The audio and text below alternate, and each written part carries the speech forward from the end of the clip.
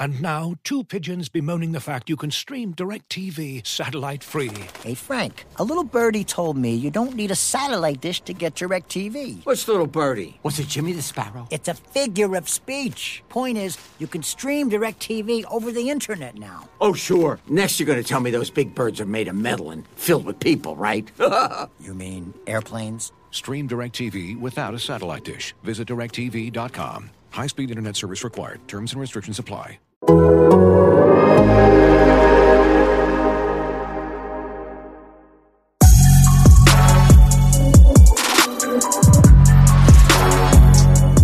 Hello and welcome back to another edition of Atlantic and Coastal, the Athletics ACC podcast. I'm Andy Bitter, your Virginia Tech football writer and host of Atlantic and Coastal. Well, the regular season is over, but the work never really stops. This has been the craziest coach hiring season that I have ever seen. I've been a part of it with Virginia Tech.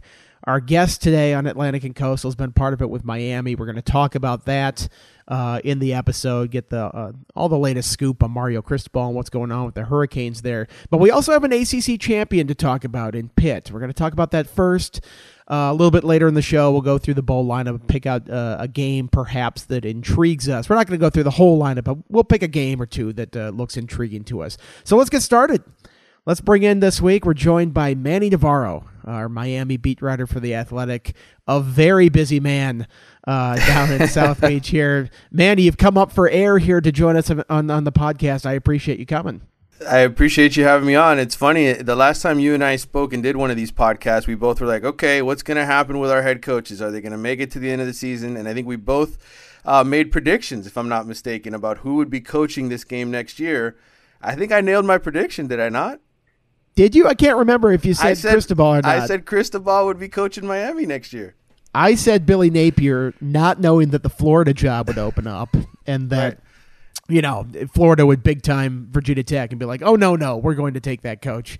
You're going to have to go somewhere else. So good job on that. You predict the future. Does that mean your betting picks are going to be correct with the bowl game? Can I count on that? Maybe.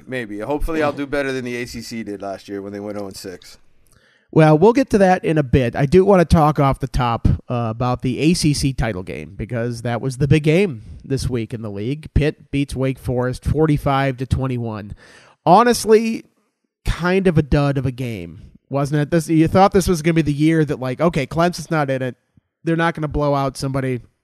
This could be a really good game between two teams that are very interesting, even if they're not named programs. And then, you know, I'm watching the first quarters back and forth. This is the game everybody expected, touchdowns aplenty, and then Wake the faucet just turned off with Wake. Maybe that's a fake Wake. There you go. Wake Forest, 21 points in the first quarter, no points after that. Did not score on their final 13 drives, 295 yards total. What did you think of this game? I mean, I was excited for this game, and then it just kind of stopped being a great game after the first quarter. I was certainly excited for it, too. I was between phone calls with people in Miami's administration and Mario Cristobal's agents and people on that side of it. I was sort of watching, and all of a sudden I said, man, what happened? Pitt's kicking their ass now. And then I go and I look back and I said, oh, interceptions. That played the big role in that game. And, ultimately, Kenny Pickett, I mean, credit to him for really an unbelievable season. Pat Narduzzi as well. When Miami went up to Pitt and won, they came out of the gates blazing. They scored, I think, 21 points or 7? I forget. They had 3 scores in the first quarter, and I think that's the only reason why they ended up winning that game and beating Pitt, because they got so far ahead of them that, Pitt was playing comeback the rest of the way. But that was a good Pitt team, and they were worthy of winning that championship for sure. Yeah, they were. I mean, we talk about Kenny Pickett. I'll get to him in a second. I thought the defense for Pitt was really the difference in that game. 4 interceptions. That stadium is sort of a house of horrors for Sam Hartman. He had 4 picks in the Belk Bowl last year against Wisconsin as well. Tough one here. Had a pick 6 taken back by Eric Hallett. A.J. Woods took one back 75 yards. Got dragged down like the 3-yard line or something. Somehow the over did not hit on this game. They scored 35 points in the first quarter. And me, as somebody who had the over at 71.5, I'm looking at the live over-under. It's like 97 or something like that. I'm like, this is easy money. And then it doesn't hit somehow. A little disappointed by that. But this seemed kind of like the Clemson game for Wake Forest, where Pitt's defensive front just created so many problems. and blew up that slow mesh and was all over Hartman in the pocket there, that he just didn't really have a chance to get going offensively. After that first quarter, they shut him down. I think I was more impressed by Pitt's defense in this than maybe the offense. Yeah, and really that's Narduzzi's doing. I mean, we knew they lost a lot of guys off of last year's squad, right? Guys who went to the NFL and graduated, and we thought, okay, maybe Pitt's defense takes a little step back. But as the year went on, those guys kept getting better and better. And that's just a testament to Narduzzi as a coach. I mean, look, yes, Miami scored a boatload of points on them, but after that first half, I think Miami only scored 7 against them and basically held on for dear life to win that game. And so in this instance, you just saw the Pitt defense improve as the year went on. And like I said, to me, they're a worthy ACC champion. Look, we've been spoiled by the greatness of Clemson, right, for 6 straight years with Trevor Lawrence and all the stars that they had. And Clemson still had a great defense this year. But, this is more typical of what an ACC champion should be, a team that's ranked just outside the top 10, because that's really what this league is. It's teams that really aren't elite. Pitt is good, very, very good, but they're not elite. I think this is a fair representation of the conference this year. All the more reason to vote for the 12-team playoff for the ACC. They got a little too fat and happy with the Clemson run there, and it's like, this is actually more what the league is. Right. Maybe get on board with that 12-teamer and get that going here. Kenny Pickett, Heisman Trophy finalist. Have you wrapped your head around that whole thing? He threw for 253, 2 touchdowns in this game. He also ran for a 58-yard touchdown, did like a fake slide that... Yeah. That's got to be illegal, right? They've got to make that illegal in the future. I mean, that was like you saw all the Wake Forest players just like pull up. They're like, oh, he's sliding. And it's like if he does that, it's like you should be like, okay, the rest of the game, you can't get a targeting penalty if you hit Kenny Pickett as he's about to slide because he's already fooled you once like that. That was a crafty veteran move that I expect of somebody who's played 15 years at Pitt, but it seemed highly illegal or like nefarious. They should not allow that anymore. I'm 1,000% with you. And you know what, Bitter? One thing I will say is we don't need more interpretations of rules because clearly the referees don't know what they're doing when it comes to that. Look, fake slide you want. I just think ultimately, unless the player is on the ground, you shouldn't be able to hit him, right? I mean, you should be able to hit him rather. If whether he's faking a slide or in showing that, like to me, you're still hitting him in stride. That whole rule, sliding, not sliding, once he's on the ground, physically on the ground, you shouldn't be allowed to hit him. After that or before that, whatever, he's free game. The rules need to be changed. They need to be worked on because, yeah, you're right. That was sort of a dirty but smart play by Kenny Pickett. Okay, I don't want to detract from Kenny Pickett and his season. I mean, when you're breaking a record set by Dan Marino, you're doing something right at Pitt. I mean, going back to the start of the season, could you ever have imagined this for Kenny Pickett? I mean, he's in the Heisman finalists with Bryce Young, C.J. Stroud, and Aiden Hutchinson. And Hutchinson is perhaps a surprise because defensive players don't always get up there. But you're talking about the quarterbacks of the 2 of the premier programs in the country, and then the quarterback at Pitt, who had never thrown, I think, for more than 13 touchdowns in a season before this year. I think that's the stat. And now he throws for 40+. That is just mind-blowing to me that he has this kind of success. Yeah, what's funny is when we did our preseason predictions, remember way back in August before all of this zaniness and coaching hires and all that stuff happened, I actually predicted 2 quarterbacks from the ACC because I knew this was a good quarterback conference this year. I said there's going to be 2 guys who get to New York for the Heisman. Well, of course, none of them were Kenny Pickett. I had TJ Ungalele and our boy from North Carolina, Sam Howell. I thought for sure. I'm like, these guys are going to put up ridiculous numbers. Clemson's going to be good again because that's what they are. North Carolina's going to have a great season. Man, was I wrong. Kenny Pickett was clearly the cream of the crop for the ACC. And look, it was a good year for quarterbacks. You can't. There were a lot of guys. I mean, Leary put up good numbers for NC State: 35 touchdowns, 5 picks. Obviously, Van Dyke turned it on late. I thought it was a great year for quarterbacks in the ACC, and he was the best. There's no question he was the best. This is how good the year was for quarterbacks. Leary, Howell, Cunningham, and Van Dyke did not make my All-ACC ballot. And I mean, any of them could have been in the top 3, and it would have been understandable. So, a very good year for the ACC there in quarterbacks. Pitt, rewarded for this, gets to go to the Peach Bowl to play Michigan State, which would be an interesting game here. Do we think Pitt has any kind of staying power from this season, or is this a 1-year wonder type deal? I mean, their offensive coordinator has already left. Right. Mark Whipple has already left. It sounds like he might go to Nebraska, which I thought was a strange move. I mean, he's 64. I didn't think that he'd be like up and moving at this stage of his career, but obviously Pickett was so instrumental to the success. You remove the offensive coordinator, remove Pickett, and all of a sudden, could this be a struggle next year? Yeah, one footnote to all that. One rumor I'm hearing with Whipple potentially going to Nebraska, they might take Miami's Jake Garcia over there. It's one rumor that I've heard anyway, that that might be the scenario. Of course, Jake Garcia's dad played quarterback in Nebraska, so it makes sense. But anyway, I just wanted to put that out there in the realm of thought for those listening. But as far as Pitt's staying power, look, Narduzzi's a great defensive coach. And yes, Whipple made this offense what it was and with Pickett, but I just think every ACC team, I mean, aside from Clemson, who's still recruiting at an elite level, by the way, with Dabo, and we'll see what they do with their coaching staff. I just think like every ACC team right now, if you get them a good quarterback, they have the potential to win the conference and have a 10-win season and go to a major bowl game. They can always recruit this. Wake Forest did it. Hartman was a good quarterback for them, right? I mean, that's what makes the difference between, I think, 10 wins and 6 wins in this conference, really. Look, the bottom line is Pitt, what Narduzzi's doing there, with Penn State struggling a little bit this year, I think they're going to do well going forward. They'll be a team that maybe isn't a contender every year to be a top 25 team, but certainly in the conversation, they should be a top 25 team almost every year in my mind.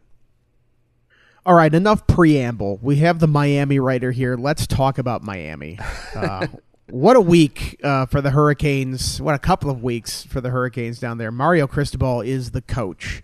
Manny Diaz is out. What does this mean for the U? I mean, this is a big deal for this program. You have been writing great stories about it all week. Another one off the introductory press conference the other day with Cristobal. This kind of feels like the dawning of a new age with Miami, or at least a new commitment to football. Tell us a little bit about what this means for that school and that program that was obviously once so proud and then fell on mediocrity for about 2 decades.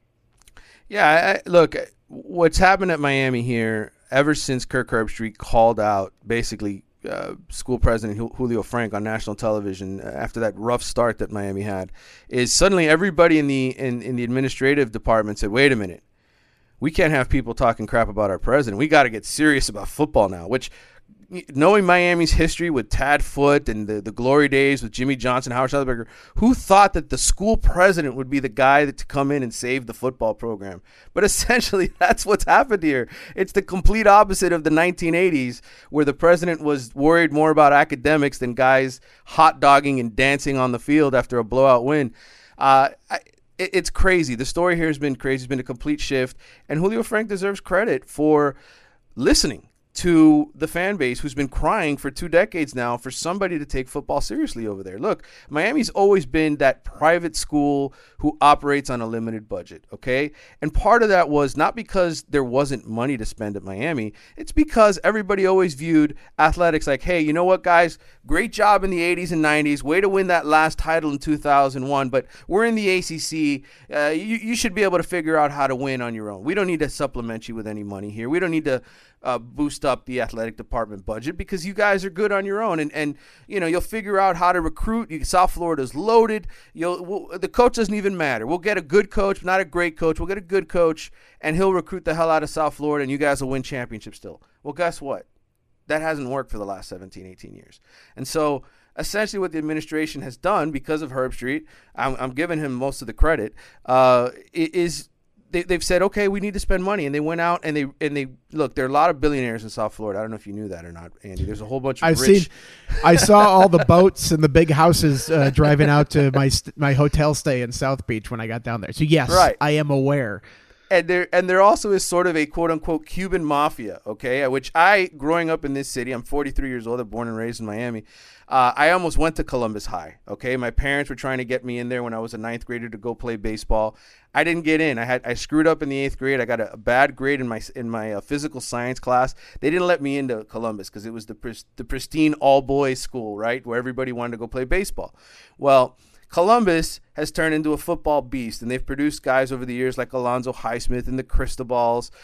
They've had some really good coaches come out of there. And so they love their football. They love the University of Miami. And so now you got all these billionaires that are saying, hey, you know what? You have the mayor's son coaching. He's not getting it done. We're going to fork over a boatload of money. We're going to back this change. Bring Mario home from Oregon. He's the guy. He's won 2 championships on the field as a player. He played for Jimmy Johnson and Dennis Erickson. We're going to go back to the old days. Just get him. And the most important part of this all is not the hiring of Mario Cristobal, because I think he's a very good coach. Game day coach, you could argue, right? He's had some questionable losses. The most important thing in this entire endeavor has been they are pouring money into the football program and spending on assistant coaches. They guaranteed Mario that they're going to have the highest payroll for assistants in the ACC, which Grace Rayner, our colleague, of course, was able to give me the math. I think it was $8.425 million. What does Virginia Tech spend on assistants?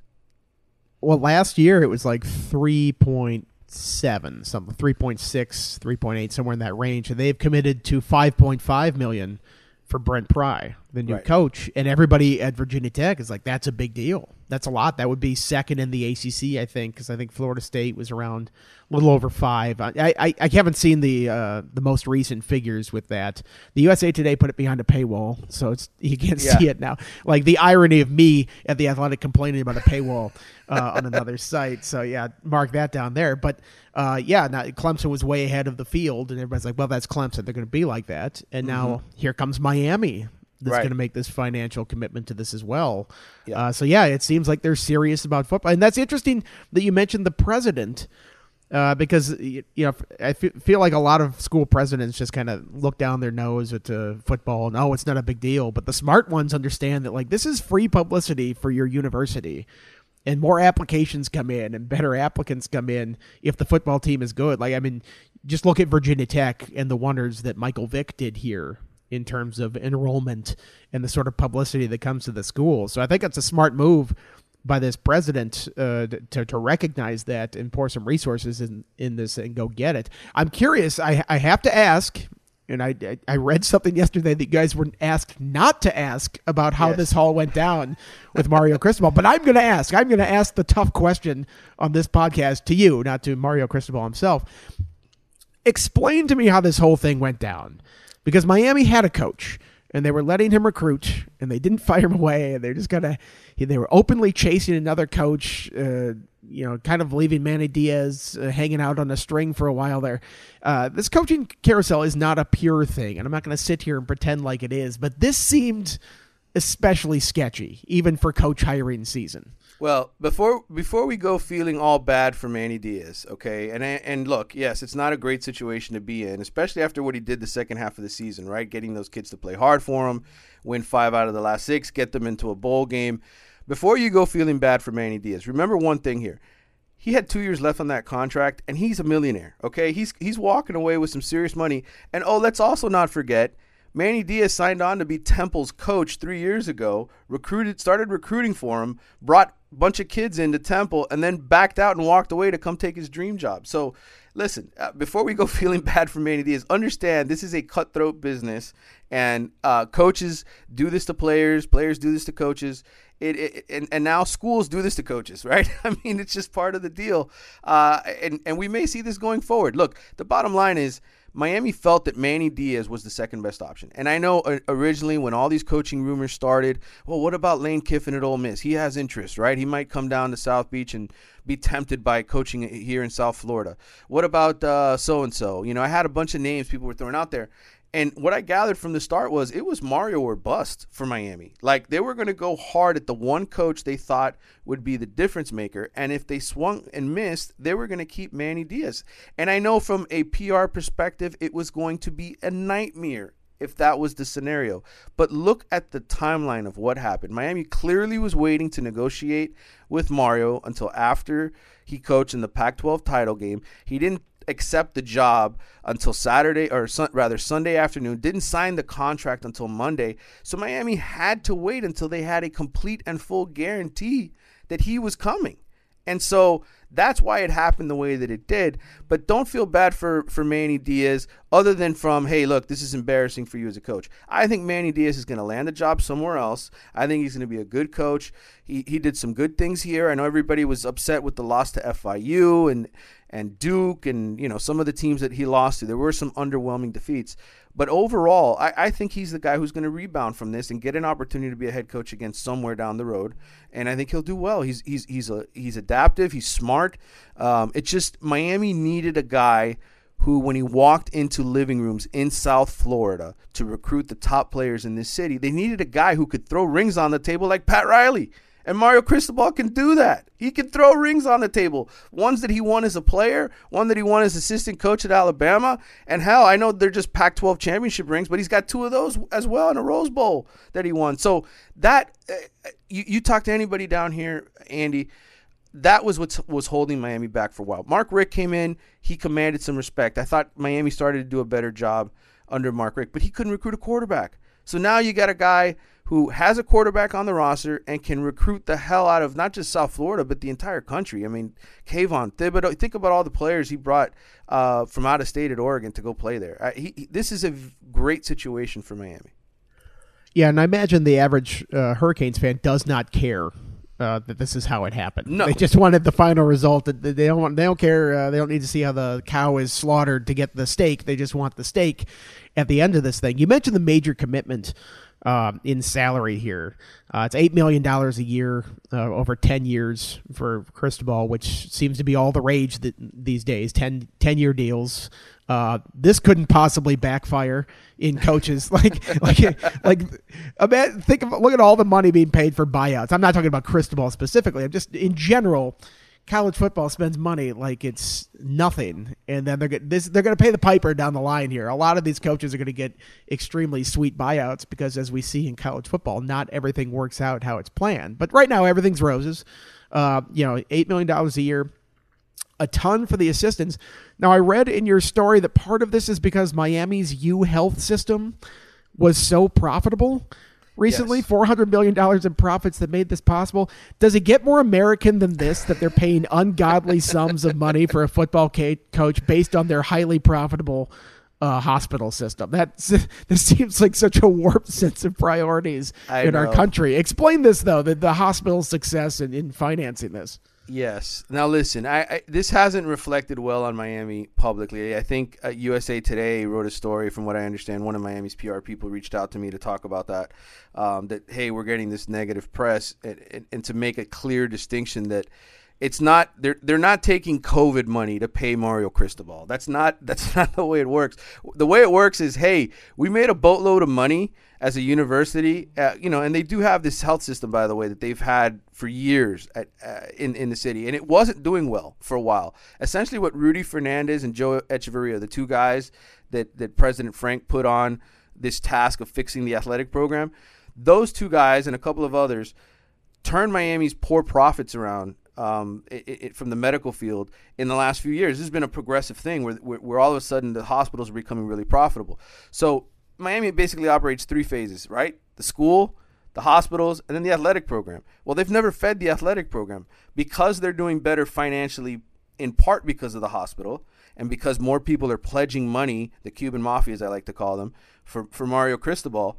Now all of a sudden they feel like, okay, you know what? We're going to spend the money, but we also think we're going to make money. This is, in a way, certainly a gamble, right? Like, I could see us 3 years from now, if Mario Cristobal's got the same record as Manny Diaz, everybody wants him fired. I could see us in a very precarious position down here at Miami where people are saying, well, you got all this money you committed. You're not making any money. Nobody's going to the games. You're not selling more merchandise. This is a gamble from the administration. That's why when some reports were coming out before that, oh, this is a guarantee. Miami every year they're going to spend $25 to $30 million in football. No, this is a pledge where they think this is going to spark the athletic program to become a national contender year in and year out and be the quote-unquote old Miami that is profitable as an athletic program. That's what they're doing. They're investing, hoping for a payback. Well, if there's one thing I know about the Miami fan base, it's they are famously patient. and we'll wait this out. This success. Really well. Right. No, I think they'll want some results early. Let's talk about Cristobal himself. I watched some of his presser. He did the typical coach things. This team is going to be physical, and that is going to start in the weight room. They're going to recruit the footprint. It's copy and paste from any of these new introductory pressers. Virginia Tech's was the same way, and fans eat it up. Yep. They hear the stuff here. But I look at his career path, and I'm just amazed by it. He was once fired by FIU. Yes. First of all, what a terrible decision by FIU. Who do you think you are firing this guy, this local? He goes to Nick Saban's school for wayward coaches. He comes out, laundered on the other side. He's great. He gets the head coaching job at Oregon where he goes 35-13. He seemed like he had a pretty sweet deal at Oregon. But, I've read all your stories. I read Bruce Feldman, obviously knows Miami well. He wrote a story thing the other day, and he wrote in there, it's a Kane thing. You wouldn't understand. Yeah. Was this the only job that he would have come back for? Is that just part of his nature as somebody who's gone to Miami before? The lure of this pulling him away from Oregon. Yeah, I think without question, this was the one job he would leave Oregon for. Now, would he go to Alabama? Certainly, if Nick Saban were to leave him that situation, I think for sure. But now there's 12 guys lined up on that Alabama job that think they're getting it next. So good luck with that. But he was a guy that people had mentioned for that Alabama job because he was there for 4 years with Saban and learned a lot from him. Like you said, graduated from his university. Look. Mario, this was the one job without question he would have left Oregon for. And it was hard for him, by the way. It was really hard for him. I talked to his brother Lou. I talked to his wife Jessica yesterday during the introductory press conference. And ultimately, the Miami job, it was emotional for him. This is all about emotions. This is all about coming back, listening to your former teammates, all the guys that came after you, saying, please, please, please come save the program. You know what it takes. You know what a Miami guy is. You know what a Miami guy is supposed to look like. And between that and his family, look, his mom has been in the hospital now for a couple years. She was working up until she was 79 years old at Kendall Toyota, working in the car sales industry until she was 79, which is where Mario gets his work ethic, by the way, where he's just relentless recruiter guy. But this was the emotional tug. Every time he went on vacation, it was back to Miami. There was no free time to go to Italy. There was no free time to go to Greece or Europe. This guy, anytime he had a free moment, it was back to Miami with his wife and his kids to see his brother and his kids. And so it was all about family. And, yesterday was such a special day for them. You think about Lou 35 years ago, a kid that was going to go to Harvard, right? That's where his parents wanted him to go. He was a smart kid, offensive lineman at Columbus. And Jimmy Johnson walks into the living room and says, no, I heard you can bench press 480 pounds. We want you at Miami. And by the way, he did bench press 480 pounds. This guy's ridiculous, Mario's brother, Lou. So he weighed 180 pounds in the third grade, by the way. So they recruit Lou. Mario's in the living room at the same time, and Jimmy Johnson says, I'm coming back for you in 2 years when you're graduating. And that was the story, right? It started there. And this crazy path, this is the fourth time now Mario will have taken a job or a scholarship from Miami. And so this is chapter 4 in that incredible story. And without question, he was emotional yesterday. He fought back tears several times. He was playing catch with his sons. He was so happy to, he told his sons, he's like, hey, you're finally going to be able to meet my Miami family, like my family, Kane. And that's why it's a Canes thing. That's why Bruce's story was great as well. This is about coming back to where people felt they accomplished some special things. And so for Miami, it was a very emotional day. And I think for Mario, this is just the beginning. I think he's going to do well here. I think especially, look, he's the first coach who's going to have any sort of real support, right? In terms of assistant coaches, the school having your back. They want to see this work. Miami had to enter the arms race. They weren't going to ever get back to being successful. They were going to be a middling ACC team if this doesn't happen yesterday. Well, I saw him, a little clip of him speaking Spanish. Yeah. And it came pretty natural. A little bit more of a local flavor than Brian Kelly with his fake Southern accent coming through. Came across a bit more genuine. Just to finish, put a bow on this Miami thing, I ask you this all the time. Does this mean the U is back? Manny. Oh, boy. The U is back. They're not back until they're in the college football playoff where they win an ACC title. When that happens, can we just declare that the rule now? Can we just say the U is not back until they win the ACC or make the college football playoff? Can we agree to that? I think we can, but it's not going to stop other people. Right. Texas wins one game, and is Texas back? The U wins one game, is the U back? It's just part of college football offseason. And I'm sure we'll talk ourselves into Miami winning the division next year. Looking at the division with all the coaching changes and the quarterbacks they're leaving, I think it might make sense to pick Miami anyway, but it'll be interesting to watch. Wanted to shift gears here a little bit. Another coaching change within the ACC. A little bit of a surprise, perhaps. Virginia's Bronco Mendenhall resigned last week. Same day that Virginia Tech was announcing Brent Pry as the coach. It was later that afternoon. So I feel sorry for a lot of the writers that cover both Virginia Tech and Virginia that think they're done for the day. Like, ooh, that was good. And then they're driving home and this happens. Right. And they have to write some other stuff.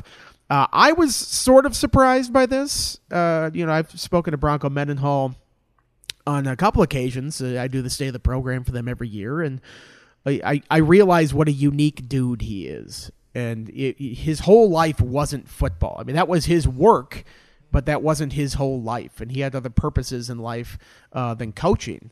He made a great effort to get away from football every day, very family-oriented, wanted his assistant coaches to be like that too, not just like burn the midnight oil all the time with football. So I can sort of see why he did this. Still, I'm surprised by the timing. Were you surprised that this whole thing came down? Yeah, I mean, I thought look, I know they finished 6-6 or whatever it was, but I thought he was doing a good job there at Virginia, and I didn't know any of the underlying issues or what was kind of going on behind the scenes and why ultimately he decided to do it when he did. But definitely a surprise to me. I didn't see it coming. How old is Mendenhall now? Mid-50s, I think. He's been coaching for 31 straight years. I don't have his exact age with me, but I think it's mid-50s. Yeah, but I think it just shows you the burnout that you can have doing this job, right? I mean, how invested you are emotionally and everything else. These guys, I mean, how they go 100 miles an hour at this job every day, I don't know where they get the energy from. I mean, Mario Cristobal says it's Cuban coffee and 2 hours of sleep is what he operates on. Look, for Virginia, I hope that the situation improves there, right? That they're able to get the kind of guy that they want to run the program. But look, Virginia is a tough place to recruit. I know that their facilities aren't great per se. Like how are they going to attract the next coach, and what kind of job can that guy do to improve things? Andy, you're there. You could tell me better. But what's your impression of that?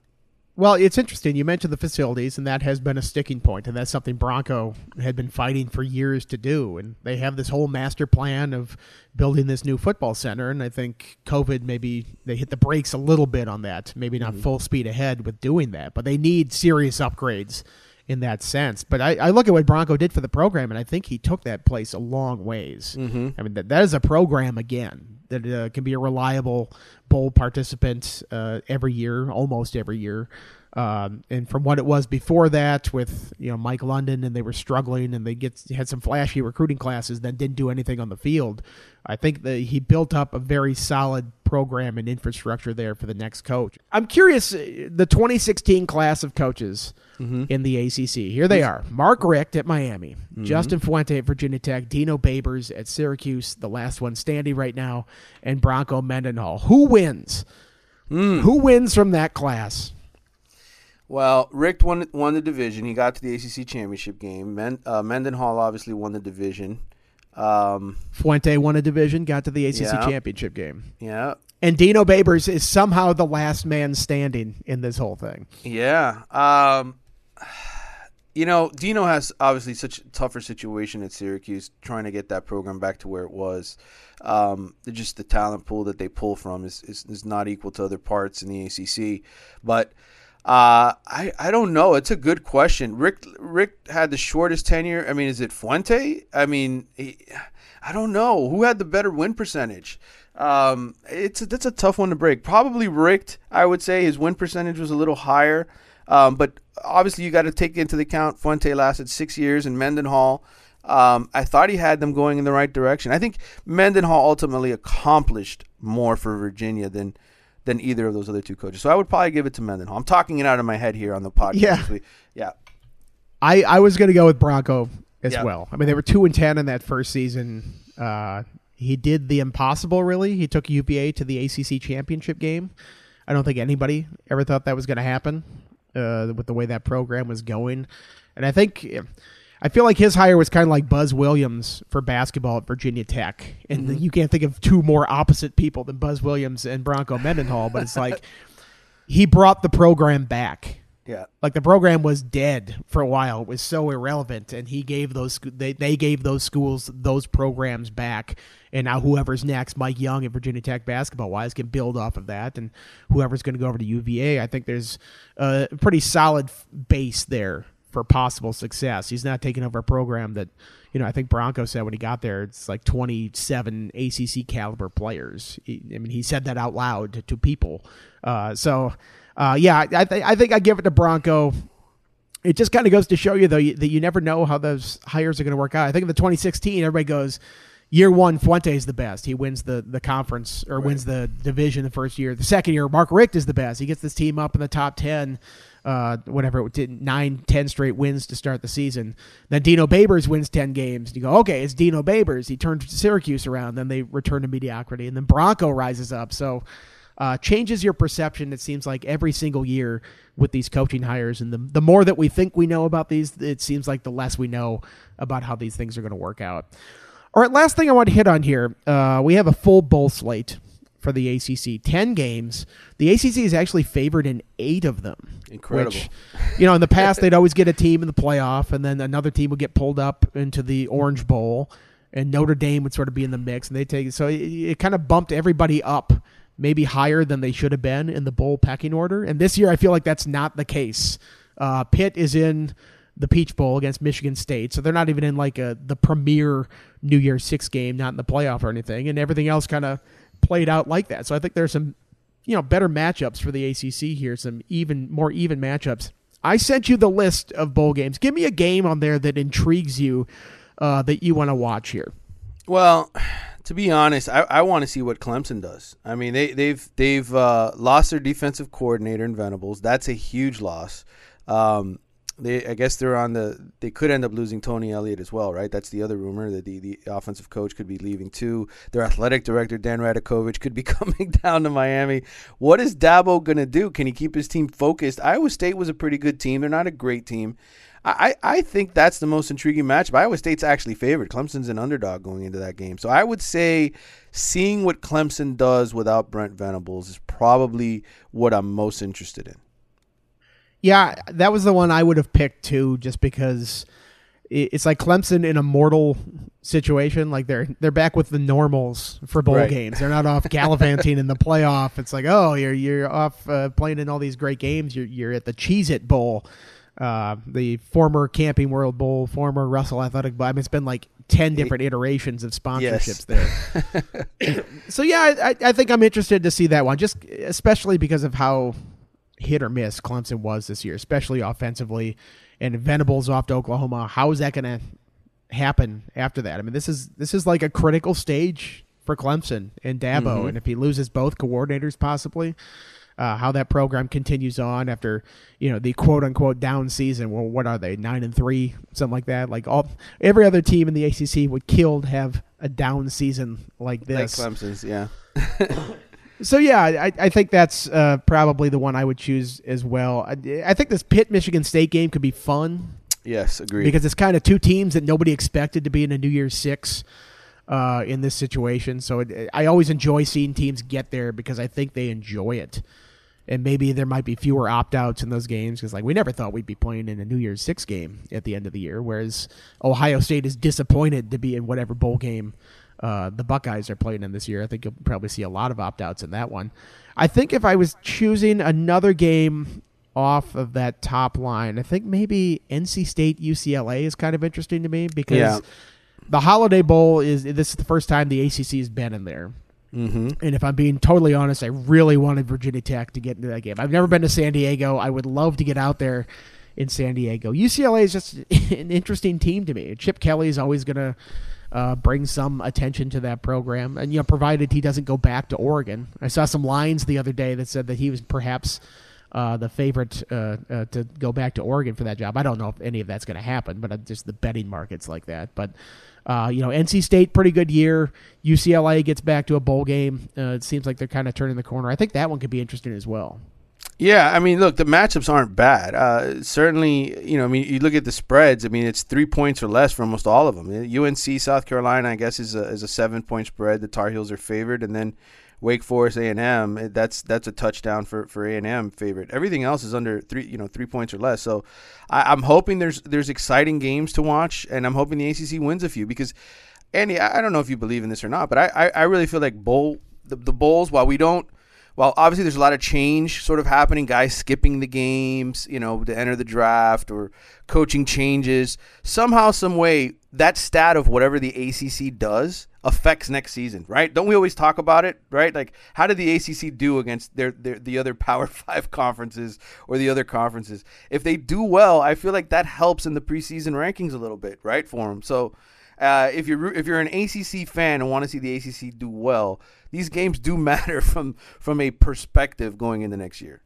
Well, I think they'll do better than 0-6, like they did previously in a bowl season. That's not the way you want to go out for the ACC. But, Manny, you will get a fun trip to El Paso. Ooh. Great Mexican food out there. Yeah. Interesting game against Washington State. I will be freezing my butt off in New York in the Pinstripe Bowl, covering Virginia Tech versus Maryland. You've told me to bring a coat because it's an open-air press box, I hear. Yes. Could be an interesting game. New York is great. I love New York in July. Yes. December less so. So this should be an interesting one to go up to. Yes. And I would tell you, make sure you bring the gloves. And the gloves are the most important. Because when you're sitting there trying to write at 11, well, what time? This is an afternoon game. 2:15 game at least. Yeah, you may get the benefit here of actually having the sunlight out there to keep you a little bit more warm. But the last time I was there, which was Mark Richt's final game when Miami got absolutely destroyed by Wisconsin, it was the dead of night and it was in the 20s, and we were sitting there with everybody was just freezing, trying to watch the end of that game and just run downstairs. And so I hope it's a much better situation for you than it was for me last time. Although I will say the last time I was at the Sun Bowl, and the 2 times Miami has been at the Sun Bowl, it snowed both times. So I have a feeling I'm going to be freezing in El Paso. You will be freezing in New York. But, hey, we're going bowling. I was going to say, you hear that? Those tiny violins that fans are saying, oh, you poor sports writers have to get an all-expense-paid trip to these bowl games, you poor sports writers.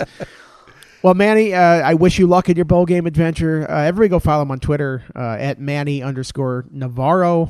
Lots of great Miami stuff there. I'm sure it's going to be continuing as Mario Cristobal fills out his staff. Manny, thanks so much for coming on the pod. Thanks for having me on, Andy.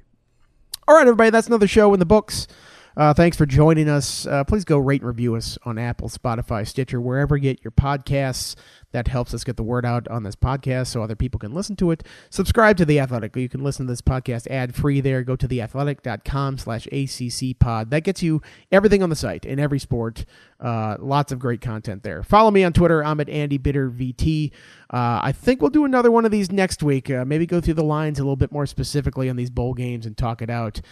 So listen again next week. We'll talk to you then.